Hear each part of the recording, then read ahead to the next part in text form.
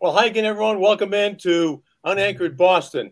This week's episode of UnAnchored Boston, as always, is brought to you by Cold Springs RV, your destination for all things camping. And where? We're in New Hampshire, of course. And the great George Gray at George Gray's Lexington Toyota, 409 Mass Ave in Lexington. You will be a customer for life. Well, we've got a friend for life and a guest for life today. And Bob Lobel, tee him up and introduce him. And once again, he needs no introduction, but let him go. Let me throw this breaking news at you at this moment. Yep. Right now that Adam Schefter reports on ESPN that Aaron Rodgers has indeed a torn Achilles tendon and is out for the year.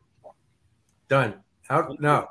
Now that just came over as we're going through the introduction. Believe it or not, Lynch, just as your introduction was starting, it flashed out. Aaron Rodgers is done for the year after 4 plays with the Jets. Now, that's a main storyline. What a game that was between Buffalo and the Jets. The Jets still came back to win. Everybody talks about the Jet curse, but that field goal that clanked off the goalpost, that was no Jets curse. That was it's almost like the curse is going out, as you can almost see it. The things that happened to the Jets last night after Rodgers goes down, but he's done for the year. Now, there are all kinds of things come up. Upton Bell will comment on all this. Lynch, you'll comment on all this. You go out and make a pitch to Tom Brady to come back after he's parading around the field at Gillette on Sunday and give him a piece of ownership to come back. What a story that would make. I mean, I was hoping Brady would not come back anywhere, anytime. But I know Why not?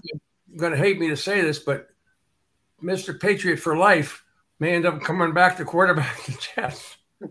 Well, what was interesting about Sunday was he said he's a Patriots for life, but he's never here. I mean, it was a great speech he made, and of course, Kraft was Kraft, all about Kraft. But when Tom Brady says good morning, I go back and put my pajamas back on because I don't believe anything, and that's fine.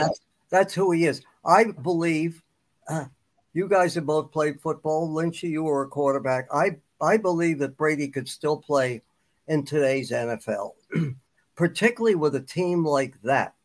That is, in my mind, now we're only a week and a half into this whole thing. That's the best defense I've seen in years, that Jet defense. I mean, they've got lockdown corners.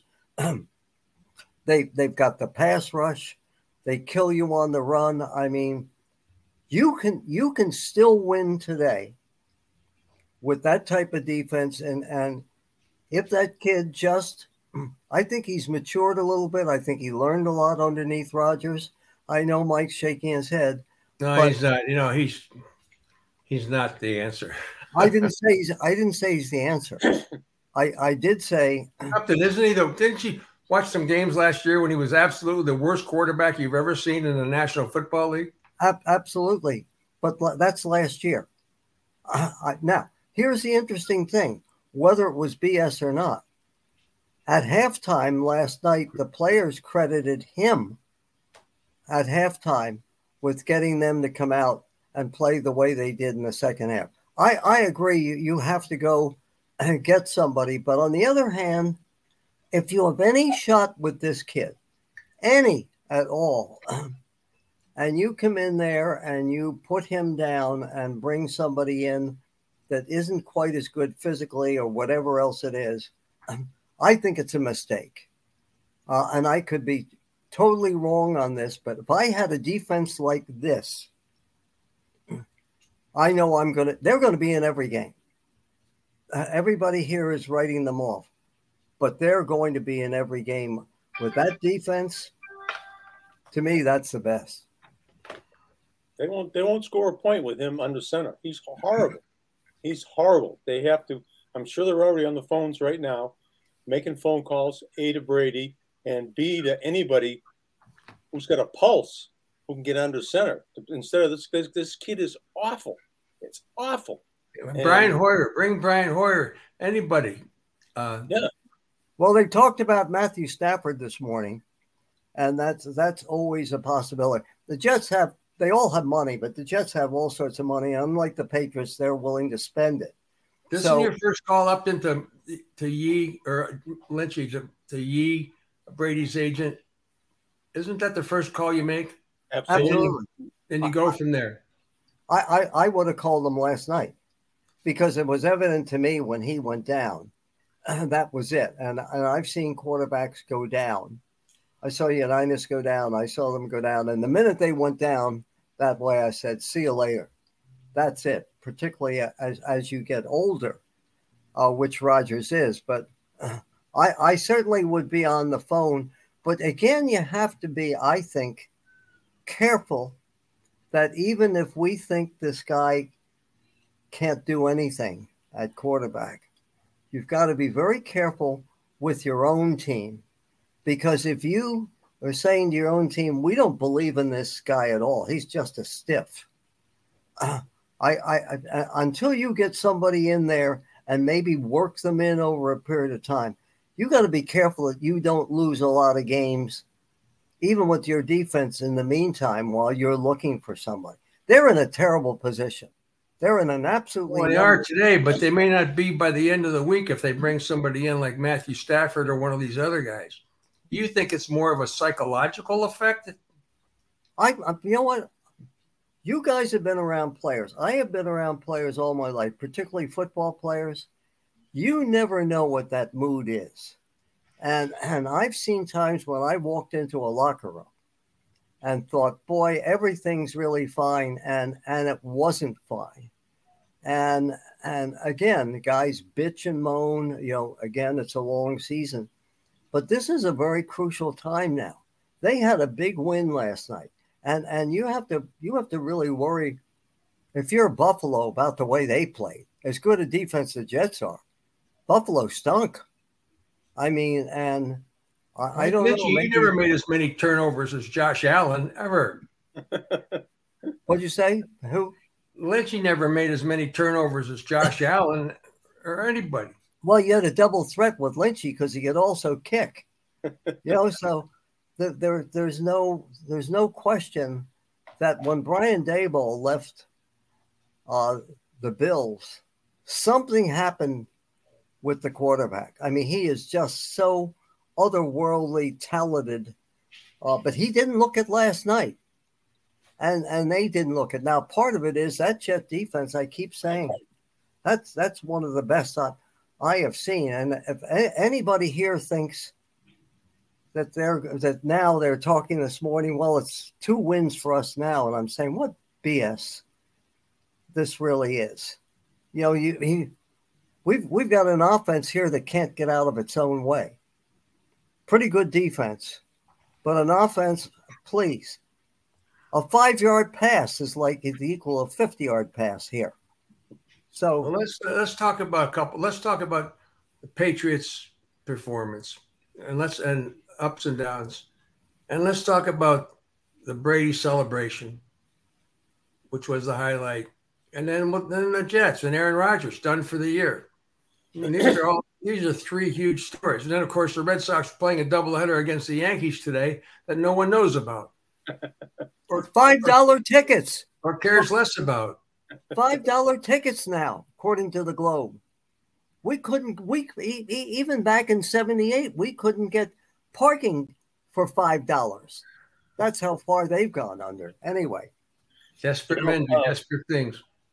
I think that for the first quarter of the game, Patriots game the other day, everything was horizontal. Passes were horizontal. He threw a 40-yard pass to gain 3 yards, and finally, Bill O'Brien let him go vertical down the field. And when he was going vertical down the field, first of all, you have 53 yards of space. When you're throwing horizontal passes, you've got about 20 yards of space because you're only using a third of the field. And that's when Mac Jones really shone brightly. Where he didn't shine brightly, where he turned into, and I hate to use the name Drew Bledsoe, but he could bring the ball down to the 20-yard line, but can't punch it in, and did the last 2 possessions. And I think that's a big problem for this team. I don't even know what your other two things were. You had Mac Jones. Brady celebration. I'll just give my 2 cents, and Bob, you can jump in. I thought the speech itself was a great speech by Brady. He didn't waste any words at all. I thought the timing of the whole thing was horrible. I thought that they should have just devoted that game to pumping up Mac Jones and this offense against the Super Bowl team, the Philadelphia Eagles, rather than Mac Jones knew that every single move that he made was, whoops, Tom's looking over my shoulder. Tom's looking over my shoulder. Tom's up in the box. And I thought that was unfair to him. They should have done it in some game, middle of the season, against a team that wasn't the opening game for the season. Well, Shaughnessy's first line was that Tom would have won it. Yeah, I know. He's right. Do you believe that? Yes, I do. I do. I definitely think he would have won it. I do agree with Mike. I think this was all Kraft engineered. I mean, I think that Kraft is so anxious to make up for letting Brady go and not step in that he was open to anything. You could walk in and take $500 million out of Kraft's safe just because he wanted to show Tom that he loved him, the kissing, the hugging, the long speech, and everything else like that.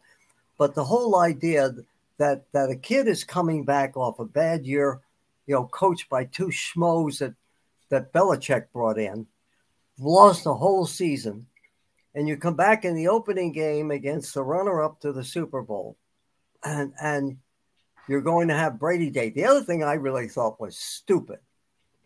That ceremony should have been pregame, not at halftime.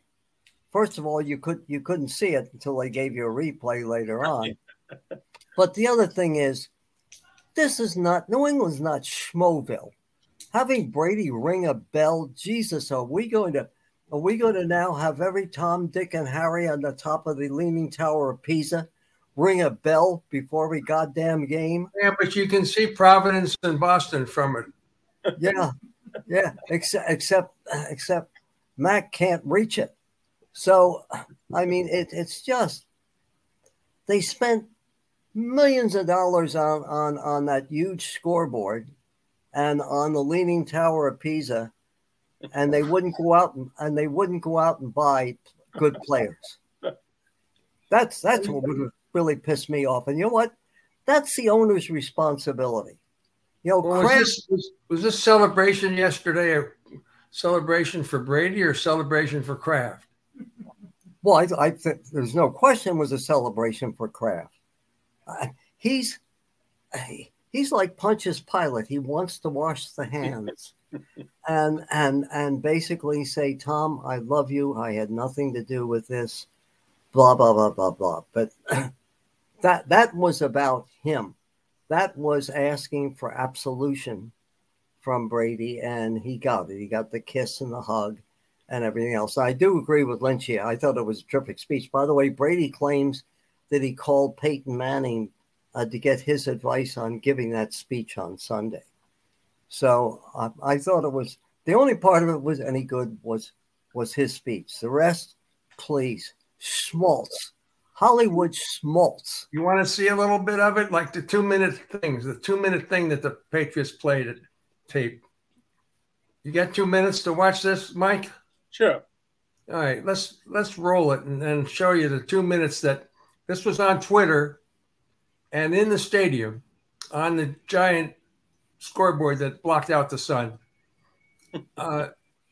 So he has never experienced anything like this in a Super Bowl. Play tougher, harder, tougher, everything. Once down by 25, the Patriots are even with Atlanta. Gonna be a hell of a story. Second and goal to go from the 2. Toss sweep right for James White. Diving to the goal line. They have completed the greatest comeback in Super Bowl history. This is unequivocally the sweetest. Second-year backup Tom Brady into the starting role for this Sunday's matchup. It's our time, fellas. It's all for this moment. 1, 2, 3. Snap to Brady. Look, starts to run with it. Is down to the 5, and he's in. Touchdown. Fires down the field. Caught. Stopping the clock at the Ram 36. Kick is on the way. Good. And the Patriots are Super Bowl champions. He went right over the top. At any rate, I know it was Jesus. But anybody, I did not get it. I only got about maybe 2 minutes, right? Of the halftime speech. Yeah, that's right. That's it. It was. Anybody get it? I didn't get it. No, it was on Twitter and that's how I got it at the stadium. Yeah, and BZ, Steve Burton and company, they reran the. Then of course Belichick was his charming self after the game. Oh God! Don't get me into second guessing him. Did you see that, Michael? Of course, that's the best part of the whole day. Much must-watch TV, right? Absolutely. When they struggle and when they lose, you have to watch the fifth quarter because you know what's coming. You know the questions are coming, and you just go, oh no, please don't ask that question. No. But why would you ask a question?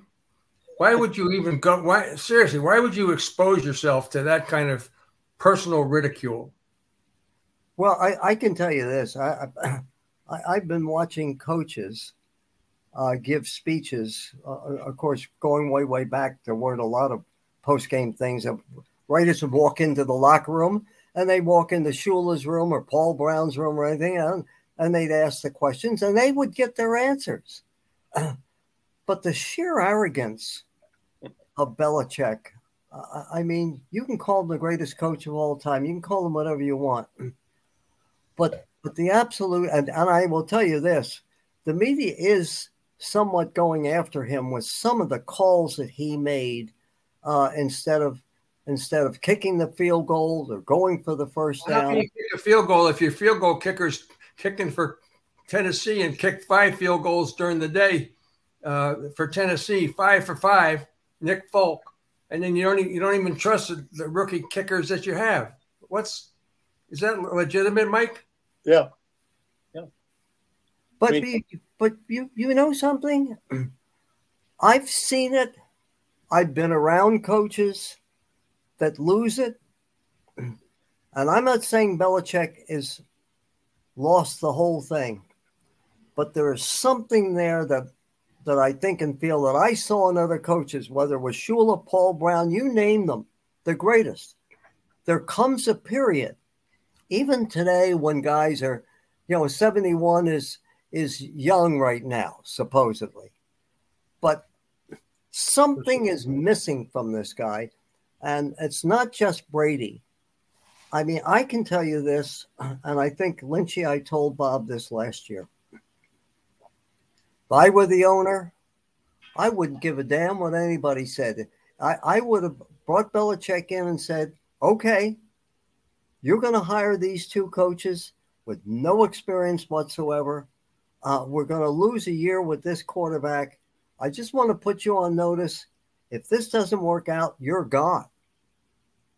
Now, we know Kraft doesn't have the balls to do this. But if you guys are running a business and you come in, even in your business, if you did in your business what he did last year, you guys would be out the door. We are. Huh? Yeah, no. We all even they very good, Lynchy. But look at it. That was as good as it gets right there. It was great stuff. How do you get away with this? Here's how you get away with it. You step aside and you let Jonathan become the president of the team and have the blood on his hands, not on your hands if you're RKK. Agreed? Yeah, but what father would do that to his son? the 2 people who were standing behind Tom Brady on Sunday afternoon at halftime, those 2 people, Pontius Pilate and Pontius Jr. But look at that. Look at that. I'm trying to think all the way back of all the bad situations I've seen and the bonehead moves that maybe coaches have made. And yet I consider this the most egregious thing I've ever seen. I mean, you don't, I know this, you couldn't get away with it. If you walked in let's say whether the owner was Carol Rosenblum, would cut your throat in a minute. If you walked in and did that, he might fire you before you even hire these two guys. So I think with all the credit that's being given to Kraft, well, he got him to bring in Billy O'Brien, and he got him to do this, and he got him to do that. Do we really know that? Do any one of us really know? He's taking credit for it, of course. Cough, cough, whatever it is. But when you really look at it, I'm looking at it as a hard realist. That's why I'm not in the game, because I don't believe in all this diplomacy and BS. The bottom line of the NFL is the bottom line. You win, you stay. You lose, you don't. If Belichick doesn't get Brady, and I'm not denying any of his defensive genius and everything else as a coach, if he doesn't get Brady, where is he? He's in Palookaville. That's the NFL. Well, his record does not disagree with that. I mean, if you go, it's been pointed out, the record with Brady versus the record without Brady, blah, blah, blah. But you also mentioned, I want to ask Lynchy what he thinks that Belichick is missing. He said he's missing something. Is it humility? Is it a sense of humor? Is it what? Mike, go ahead. He misses Ernie Adams greatly. When Belichick is on his headset on the sidelines, he wouldn't talk to the offensive coordinator, defensive coordinator. He'd listen in and monitor the conversations. But everything Belichick said, everything that came through his lips, was aimed at Ernie Adams. What do we got, Ernie? What do we got? What do we got, Ernie? What do we got? What do we got, Ernie? What are we doing? What are we doing? What are we doing? He misses him greatly. And you can talk about Dante Scarnecchia. You can talk about Josh McDaniels. What is he missing? But I think he's missing Ernie Adams. And Ernie also was a guy that would be a calming influence on Bill. Every time we look at Bill now, he's got his headset off and he's like, what's going on? What, that. And he seems to be. He sure can yell at the referees, right? He used to. It may be once a game or some technicality, but this seems to be every time he takes the headset off, he's just losing his mind. And I think the guy that brought him back to, okay, let's not look in the rearview mirror. Can't look at what just happened. Have to look at what's going on now, is Ernie. There is no Ernie anymore. And there's no other senior voice in his ear. There are young voices in his ear. There isn't a veteran voice in his ear, like Dante Scarnecchia or Ernie Adams. You know what else is missing? Well, I would say one more thing, Upton. You know what else is no longer around, and that's the committee that you're on to pick members of the Patriots Hall of Fame, because the Kraft basically picks members of the Patriots Hall of Fame. He decides who gets in and who doesn't get in. He decides that Brady gets in no matter whether your committee recommended him or not, and it's special event getting him in next June. And he decides that Parcells is not getting in because he doesn't want him in. So it's a matter of, so I'm sorry, Mike, but your committee really has been rendered, inept or sterile. You've been sterilized. Here's what I think that whole thing. Kraft, kept saying to the media, there's going to be a big surprise, right? There's going to be a big surprise. We're going to make a major announcement. And then I heard this announcement. I'm saying, my God, you talk about falling flat on your ass. What does that mean? The alleged greatest quarterback of all times. So you're not going to make him wait 4.5 years. What's the big deal about that? You had to gone in front of the committee. Yeah, that's right. That whole routine. But again, going back to Belichick, and Mike, I agree with you on Ernie Adams. But you know where I think his greatest failure has been, and Brady has covered up. Now, they've had some great players here, but Brady has covered up for it. He has been a bad general manager, and particularly lately. And if you want to put blame on why this team is where they are right now, look at the last 4 or 5 drafts. This one might be okay. Tyquan Thornton, Jesus Christ! I mean, a fly could go faster than that guy. I mean, who is doing the picking in the draft? I swear this too, that if Mac Jones wasn't there when Belichick picked, he wouldn't have picked him. He fell into quarterback. He fell into his lap. Did you see him? If he valued him so much, did you see him trading up to get Mac Jones? I don't know. And I think that's the one thing that I will say is I think that Belichick knew from the very beginning some of the downsides of Mac Jones. And the first thing to start with is his arm. This game, as you guys know, this game's totally changed now. Whether you like it or not, it's the big, strong, quick athlete with a gun for an arm, who can run with the football, who can escape. Even you look at Mahomes, they can escape. Mac Jones, he's very smart. He can do none of this. He goes down too easy, doesn't he, Upton? Yeah. Goes down too easy. Well, not that. I watched the other day on the interception. You talk about a how do you do shot. As the guy is running by him, the Eagles who intercepted the pass, I mean, that was a bigger windmill than what happened against the Raiders. I mean, it's just, and again, I'm not looking to find, so many things wrong with Mac Jones. I just don't think he is the total answer. But I don't think that there's anything else with it. But where is the failing be here? If I'm looking at it, you guys are in a judgment business. Where are the failings here? First thing I remember years ago talking to Pete Rozelle about the balance of power in an organization. When he was a Rams general manager, and they, of course, had a head coach. And he said, Upton, remember one thing about a coach. He usually is not going to be around for the time when you have to pick up the wreckage of what he's brought you. So always split the duties. And there was no splitting of duties here.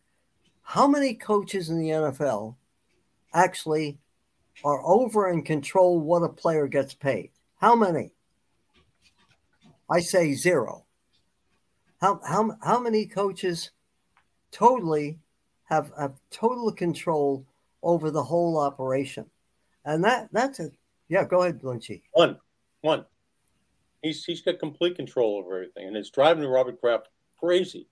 But he did it, Mike. He did it. One of the things that Kraft said, and I remember when Kraft owned a piece of Channel 7 with David Mugar, and then screwed Mugar when Mugar was looking for the money to keep them going. And one of the things that Kraft always said, he said, I run my business by giving control to one person, and they're responsible for the whole operation. So I know when something is wrong, they're the people I go to. That's good in an organization, in a business organization. That is not good in football, where you don't have some balance, counterbalance, where you don't have a general manager and a coach, at least equals. You don't have to necessarily put the general manager over the coach. But look at it here. Look at how many players, again, left here unhappy. The ultimate is maybe one of the greatest quarterbacks in history left here because they wouldn't pay him. So when I look at somebody's record, and that's what I look at. And that's but he's Patriot for life. Huh? Yeah, but he's Patriot for life now. Right. I mean, come on. Everything's got its trade-off. Everything's got its value. We want to talk about one of our friends for life and business friends for life. And that's George Gray of George Gray's Lexington Toyota. You're thinking about a new vehicle, go where Lobel and Lynch go. Go see our good friend George Gray at George Gray's Lexington Toyota. Lobie and I have been customers for years because we know George Gray will treat you right. He treats us right. He treats everybody right. They're a family-owned and operated dealership that we trust, and you can trust as well. Go see the great George Gray at George Gray's Lexington Toyota, 409 Mass Ave in Lexington. He's one of the great guys, one of the great owners, and maybe Robert Kraft should take a lesson from George Gray, right? Well, he is the owner. He's the general manager. He is the coach. He is this, he does it all. He's the quarterback. He does. And they have the greatest service available. What can more? Even let's unemployed ex-sportscasters come in and negotiate a great deal for a car, and Lobie and I have been doing it for years. So, but George, you don't have a job. But George. So shouldn't George be called the big wheel? Yeah, the big wheel. Big wheel, right? No, he's the big wheel. I like that. What? You know what? When you own a football team, and I know the owners today have changed a lot. They're business people more than really sports people. They are truly bottom line, most of them. Those days are over of the sportsman owner. Goodbye. But if you're a bottom line business person, again, do you give a coach, most coaches get fired. Do you give the coach total control over your team? Think about this. I remember one time having this discussion with Don Shula, who everybody hates here, but he said, Upton, I never want to be in the position. Doesn't hate him. Belichick's just chasing him. Yeah, well, that's true. And remember, Shula set the record of playing only 14 games a year, not now 17. Sometimes 12. Huh? Yeah. And sometimes 12 games a year. That's correct, Lynchy. So when you look at what happened here and you see that one person is charged, one thing Shula said to me is, I never want to know. This is years ago. I said, I never want to negotiate contracts with players. And I said, why? He said, because all you can do is make enemies. And think of how many enemies left here. Maybe they were already finished. Maybe they weren't good anymore. But your head coach had control over the player. And you don't want your head coach to have, you want him to have control over the player on the field, the player that plays for him. But you don't want him to have control over his contract. You don't want him to have sole control over getting rid of somebody. Hey, Upton, let me ask you a question about Shula. Did he take the snowplow game to his grave? It really pissed him off. I know that because I talked to him right afterwards. And what pissed him off was he said, I'm going to make sure that rules change. He was big on this, and people really find this hard to understand about him, particularly in the cynical world that we all live in. He said, I live and die by the rules. And he said, the Patriots didn't live by the rules. Now, you might say that's corny, old school, whatever else it was. But that's, I would try to kid him about it. But every time I tried to, it really pissed him off. So probably not. Steve Grogan told us last week that he had Mark Henderson. He asked Henderson to sweep the sideline, the inbound, so he'd know where, like, if he's thrown a pass to the sidelines, he'd know where the out of bounds line was. Well, Henderson went down the line, and all of a sudden he went and banged the left and came out. But he usually, John Smith liked to kick. In those days, he was 7 yards from the line of scrimmage when he kicked a field goal or an extra point. But John Smith always liked to go 7.5 yards. But Mark Henderson screwed it up and cleaned the spot 6.5 yards from center. So that thing could have been blocked and never have gotten off at all. And that would have been something. But that was a 3-0 game, and Steve Nelson got the game ball, right, Lobie? Yeah, he did. Because their defense shut out the Dolphins. But where would you put Belichick in the coaching? Parcells, Shula, Brown, Hallis, right? All Andy Reid, or where would you put Belichick? Well, I mean, if I was being honest, I would. Yeah, we want you to be honest. Paul Brown to me was the Moses of football. He brought everything that's still in the game today. He was as brilliant a tactician as I've ever seen. And Belichick's father would agree with you 100%. Yeah, and it's funny because Belichick's father used to come to Colts training camp, and he ended up rooming with me. And I think he brought Bill one time. Loved his father. His father was a total opposite of this guy.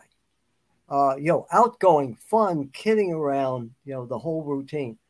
But when I look at it, Paul Brown would be number one.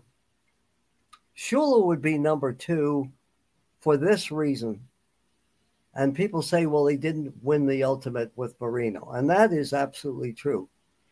But look at all the different quarterbacks that he took to the playoffs, including probably the greatest feat I've ever seen. People forget a guy by the name of David Woodley, who was their quarterback, that he was able to take to the Super Bowl, and they came within one John Riggins run at the end of that game of winning a Super Bowl with nobody. So he won with a running game. He won with the passing game. He won with Greasy. He won without Greasy. Did he have a bad Super Bowl record? Yes, he did. But look at the 6 Super Bowls the Patriots won. Any one of the first, particularly the first 3, could have been lost. They went right down to the very end. Still, the record is there. But I would put them all, Upton. I mean, there could have been lost and could have been won. There's interception. The Carolina kick at when they played in Houston. Any one of those could have been lost or could have been won. That's correct, and I mean that's what it gets down to. Unlike any other sport, it's one game. But I would put Shula ahead of him, and I'd also put Lombardi in there. I mean, remember then there were only 16 teams. You every Tom, Dick, and Harry now makes the playoffs.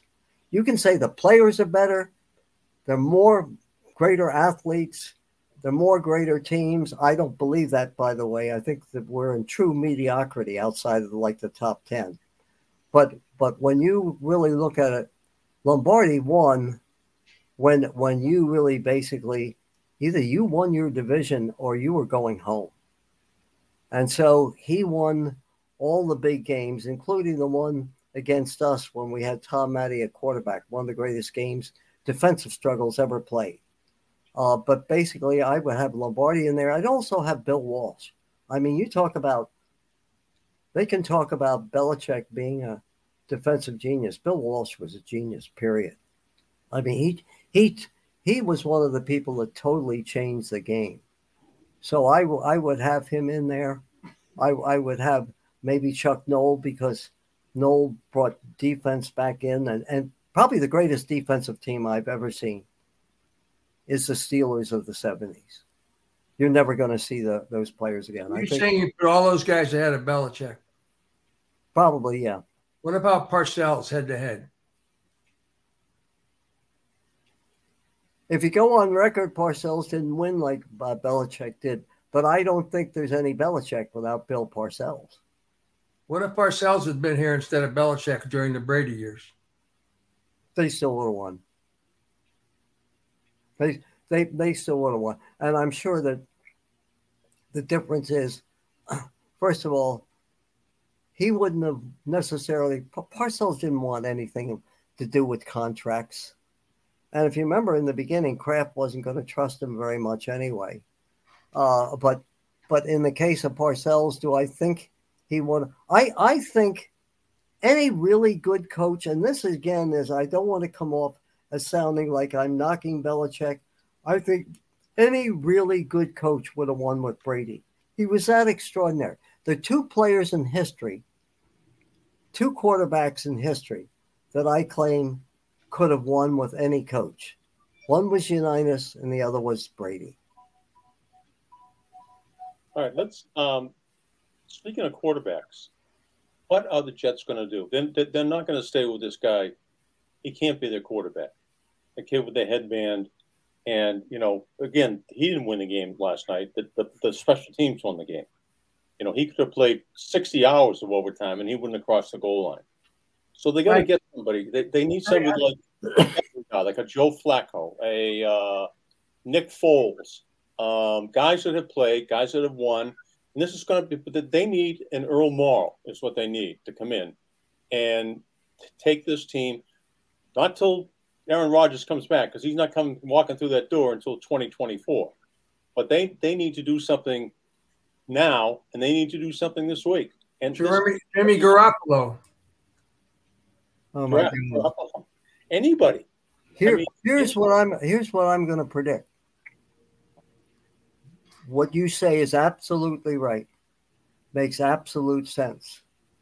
But I believe they will look to pick up, a decent backup. But I think that they are going to go with this kid until I know you're shaking your head, but I'm just telling you. You can say what you want, but the dynamics of the team right now is I think that they'll let him play till he plays himself out of it. Now, that might be only one game. I thought he played himself out of it last night. Well, he might very well have, but basically, you guys have been in locker rooms, and I can tell you. I know what you're saying, Upton. I know what you're saying. But I think it would be a louder, more confident statement to the team than to leave them with this guy. I happen to agree with Lynch on this. It won't be long before he's seen ghosts too. It won't be long before he's seen something, some type of apparition. But he's not the answer. He's horrendous. I wouldn't let him come on this show. All right? Well, come on. We do have our standards. Well, no, I know you guys do have your standards. Seriously. You get it quite easily. Well, what happens if they sign Brady? Okay, Brady, they're not going to do that, but I would wish they did. If they sign just for the drama of it, if they sign Brady, what would the fans' reaction here be if that happened toward Brady? I'd love it. I would love it. Traitor, how could you do that? Patriot for life. We put you in the Hall of Fame, and we made you. We made you Patriot for life. We brought you back, and now you go and do this. Well, let me ask you this about Brady. We get to see him play twice. Do you guys really believe down deep that Brady has an overbiding love for this town? No. I don't. No. But Brady's a West Coast kid. He didn't give a shit. Right. It is. He is. Well, that's not the point. That's not what I'm asking you. Yeah. I'm asking you about how, would he just do that? Having just done this weekend, would he just turn around and do that, even for a piece of the team? I love you today. I don't love you tomorrow. It's the story of life. You're the best till I can find somebody better. It is. I think it'd be one of the great stories of the NFL. I'm all for this, by the way.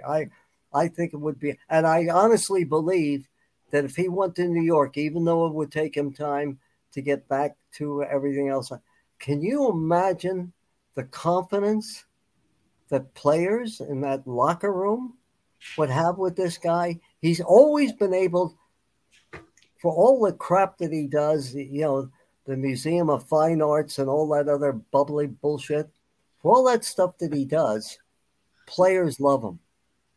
He's one of them. He goes in and he changes the attitude in a place. And if he went in there, can you imagine New York right now? They wouldn't be worried about vagrants in the street. I mean, everything would be fine now. The Statue of Liberty would. I agree. It would be the greatest story. Would Brady even risk that? Now that he's accomplished all these things and won Super Bowls with two teams, would he come back and be the greatest of the greatest?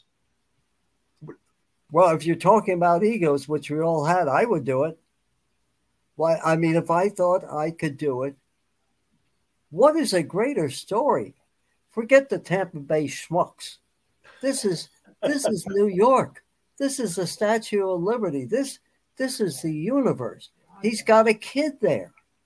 You know, as I said, they were showing today him playing basketball with his kid in New York. He was in New York last night, but he was gone. He was in New York in the third quarter. A helicopter took off from Gillette Stadium in mid-third quarter, and we believe Brady was on it on Sunday afternoon. You know what this is? This is one-stop shopping for him. You know, he comes in here, tells him he loves them. He runs down to the end. He does all this crap and everything else. And I said, listen, I love him as a player, but all the other stuff, please spare me.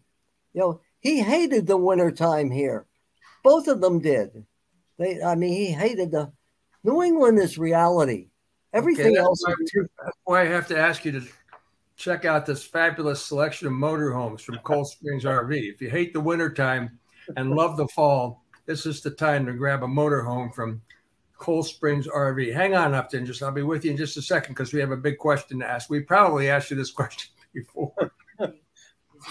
Go check out the deals and enjoy the pressure-free environment. Go up there, look around, browse for all the possible things you want. A large display of pop-ups for summer camping fun, for fall camping fun.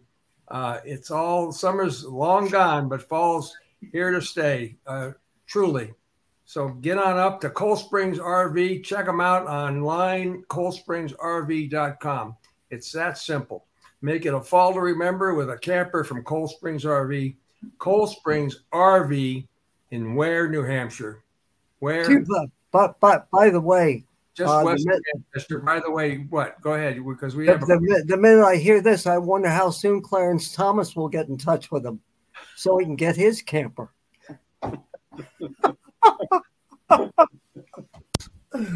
right. We all remember John Madden wouldn't fly. He had a Madden cruiser. He'd drive, everywhere cross country.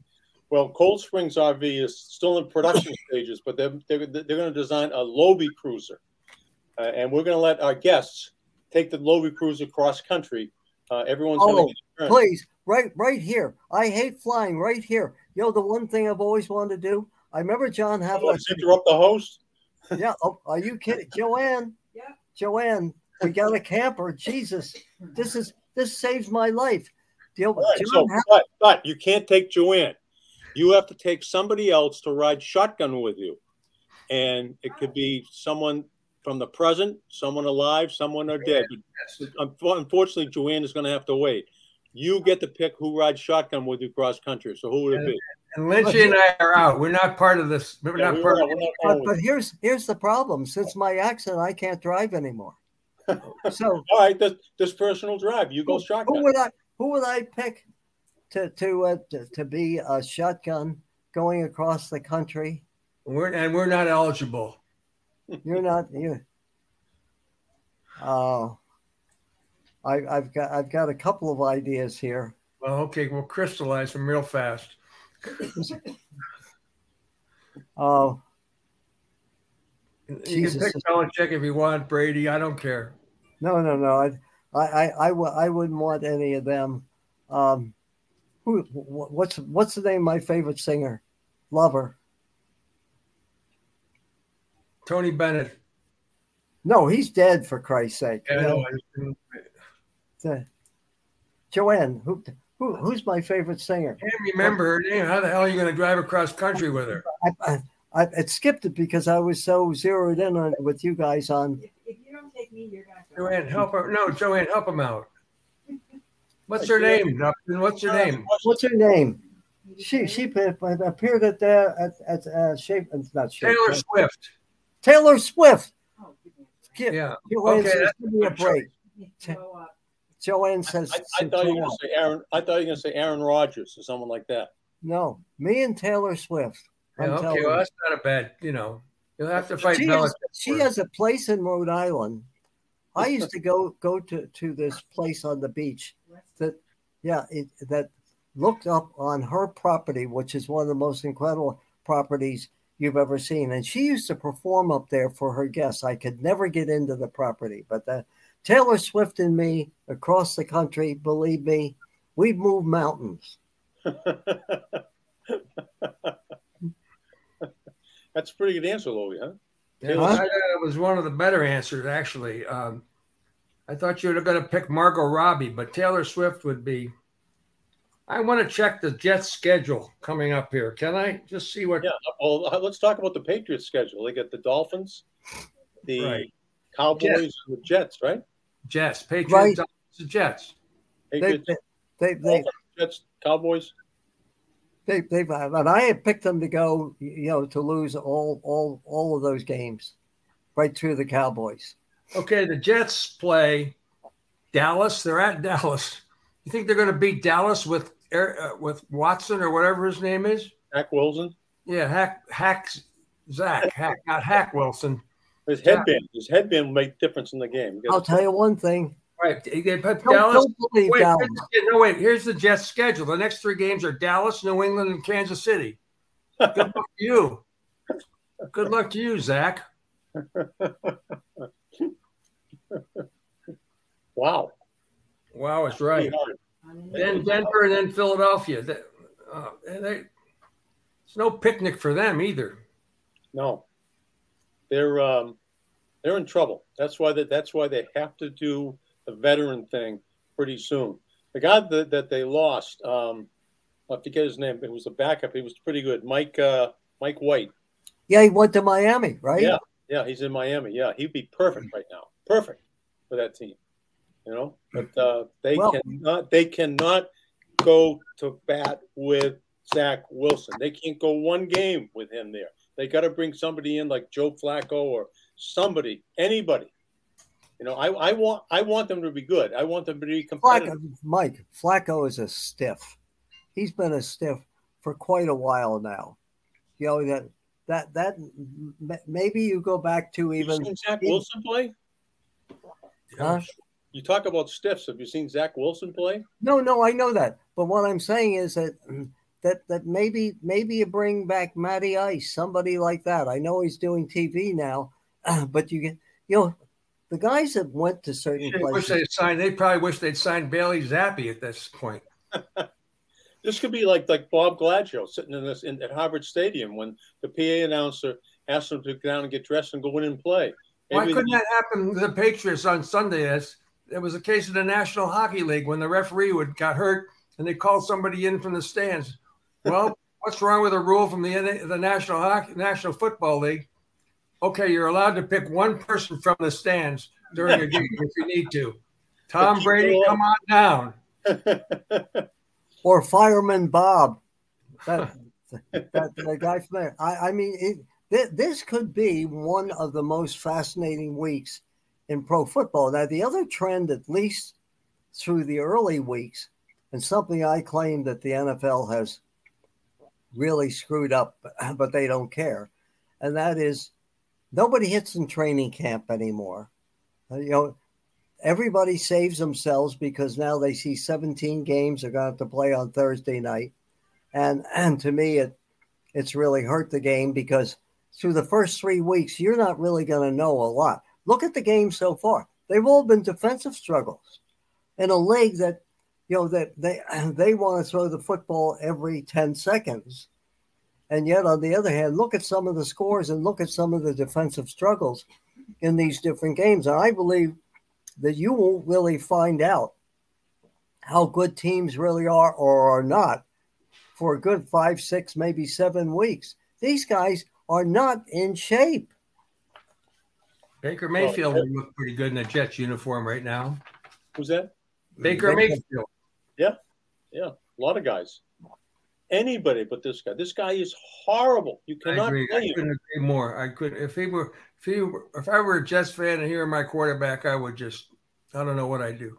And I think they know it, Upton. Don't you think they know it? I mean, I couldn't believe when he came in to replace Rodgers that he was still with them after last year. I did too. I thought he was gone. I did too. I said, what is this guy? I watch. They can bring Flutie into play. They should bring Flutie back to play.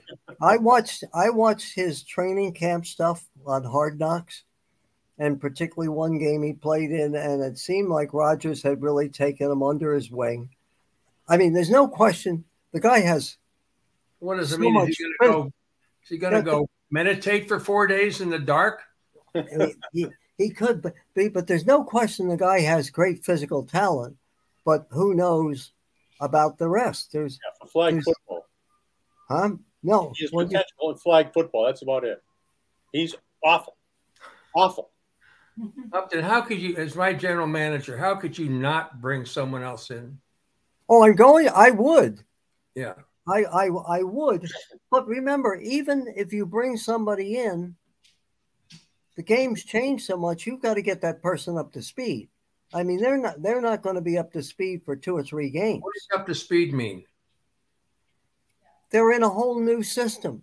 They've never done the system before. Well, you throw the ball or you run the ball. What's the difference?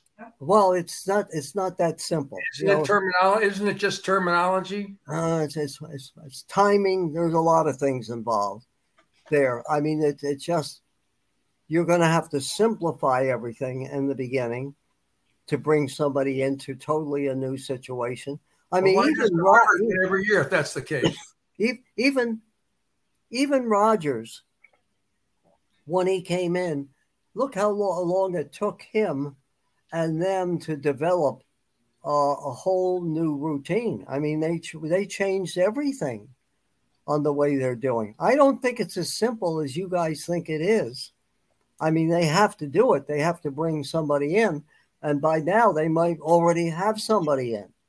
But again, that's going to take time to get them up to speed. The only thing that saves them is that they really have a good defense. That's it. Good punt return team. They just rely on 4th down every time. They'll rely on scoring a touchdown every game. They got a kicker that can kick it in the clutch, off the post, off the upright, and have it in the biggest kick of his life. Have you ever seen a team more cursed than the Jets? Well, I thought that they had passed it last night when they beat Buffalo, but no, apparently not. No, it's come back. I mean, I have one question to ask you, and I've always wanted to ask you this. What was it like working with Arnold Palmer as the head when you were the owner of the Charlotte Hornets? The best. He gave me the Charlotte Hornets. He gave me a gold Cadillac, and he said, "You can keep that Cadillac, Upton, as long as the team is here. The minute that they're gone, if they're gone, I want the Cadillac back the next day." But he was great. He would come to all the games, and he would tell the TV cameras, because you know who did my TV? And one of the most fascinating conversations I've ever had with anybody, Ted Turner did all our TV. I remember one time he flew in and from Atlanta, and he owned also a station right in Charlotte. So he comes walking in. This is 1975, 74, 75.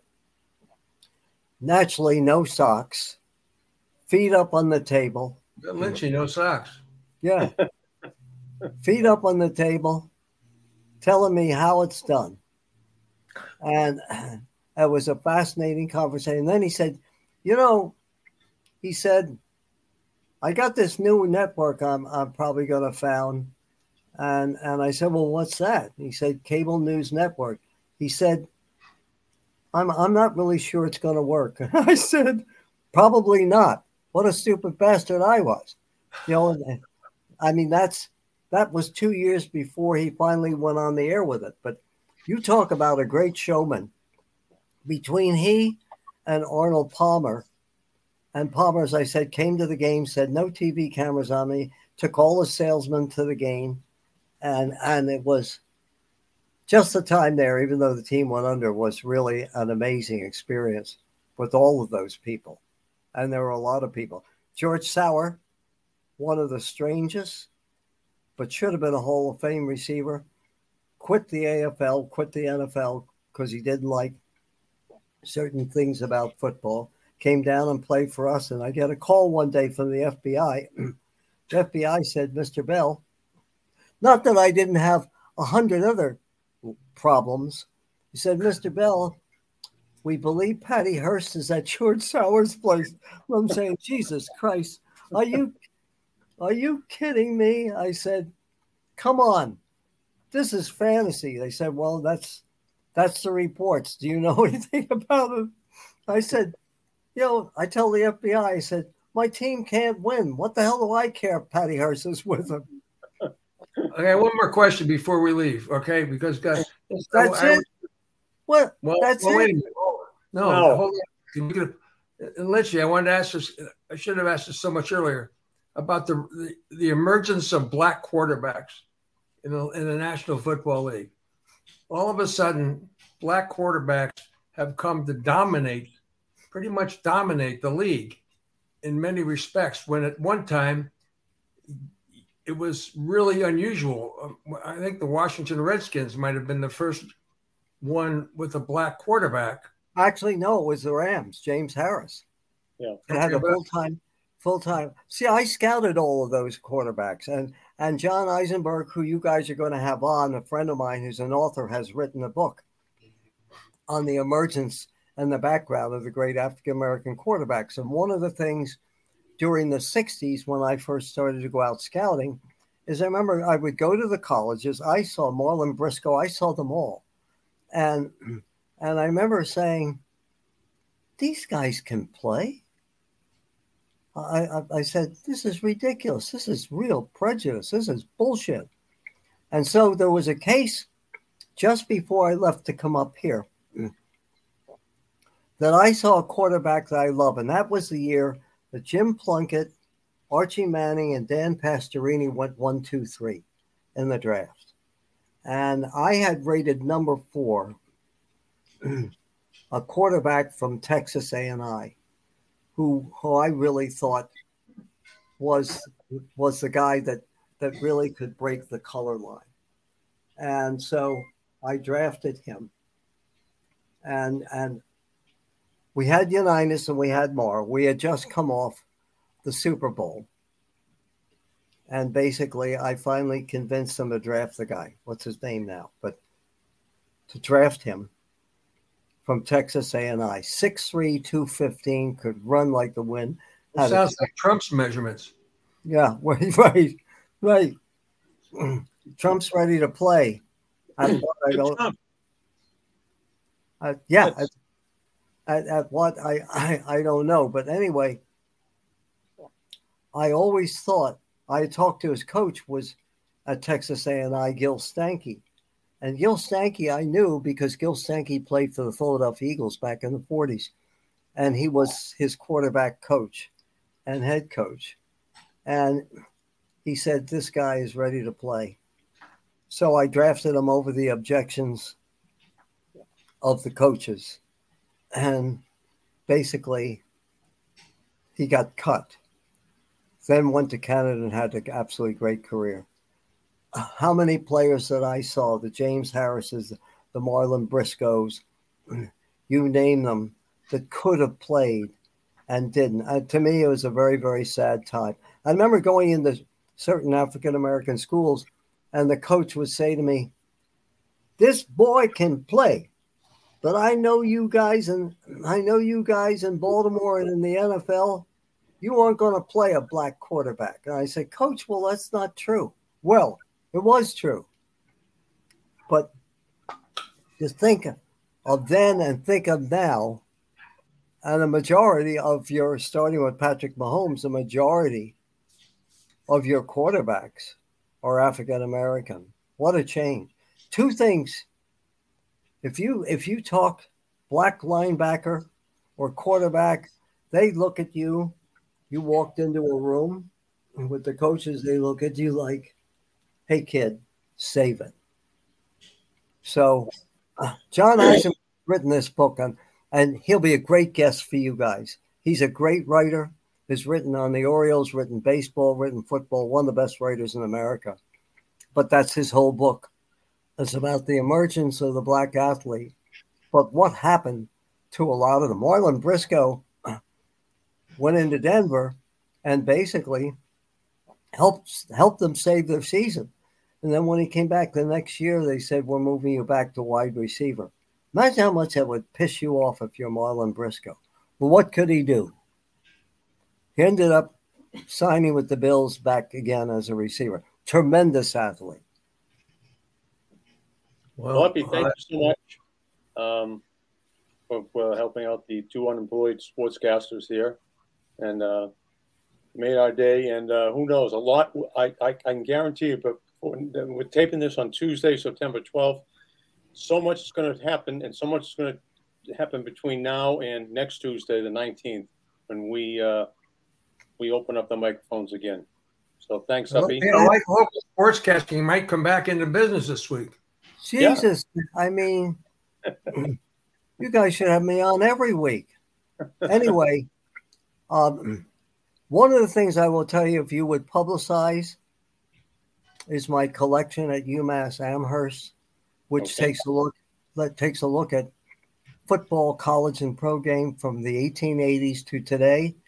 And here's something I'm not sure I told both you guys, and I'm not sure how many people I told, but we have found letters between Abraham Lincoln and my great-grandmother. Really? And they're in the collection. And so there's great history there. My grandfather was the founder of the NCAA and negotiated with Teddy Roosevelt not to close football down.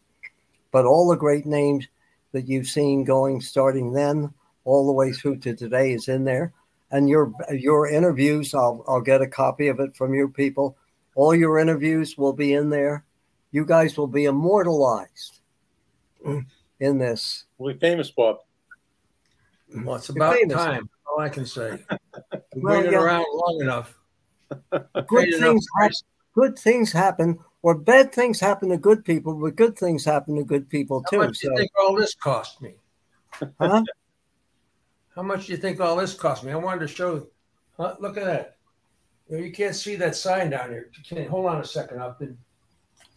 I'm going to show this. Hold on, Lynchy. Okay. I did a lot of work to get this out. Oh, wait. Stupid chair. Upton Bell. Wow. Nice. I've got the sign.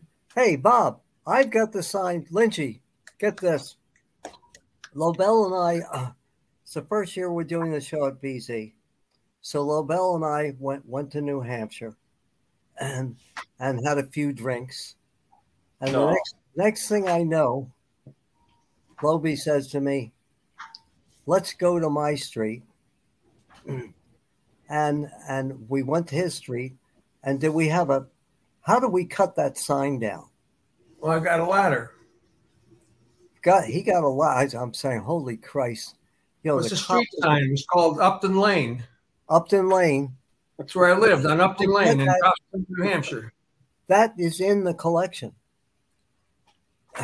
With you, so I actually stole the street sign, and I apologize to the people in Goffstown. But tell them it's like being with Abraham Lincoln. But this is really an important artifact, and it's in the collection. He's actually signed it, Lynchy. But there we are, you guys. If we get caught, there's Lobel sewing this Upton Lane off the thing, and I'm saying, holy Christ. If they catch us with this, we'll be out of a job. But except I almost got electrocuted. That's That's right. That's right. Holy God! All right, thanks for being with us, Upton. This is it, right? That's it. It is actually. Yeah. You guys don't want to do another hour? Okay. No, it's all right. Sorry, we're busy. We got things to do. We got to try out for quarterback for the Jets. Bye, Upton. All right, guys. See you later. Good job, Lynchy. All right, see you next week. See you next week, guys. Well, you won't see me for a while, but I'll see you next week. All right, hang in, buddy. I'll see you in my.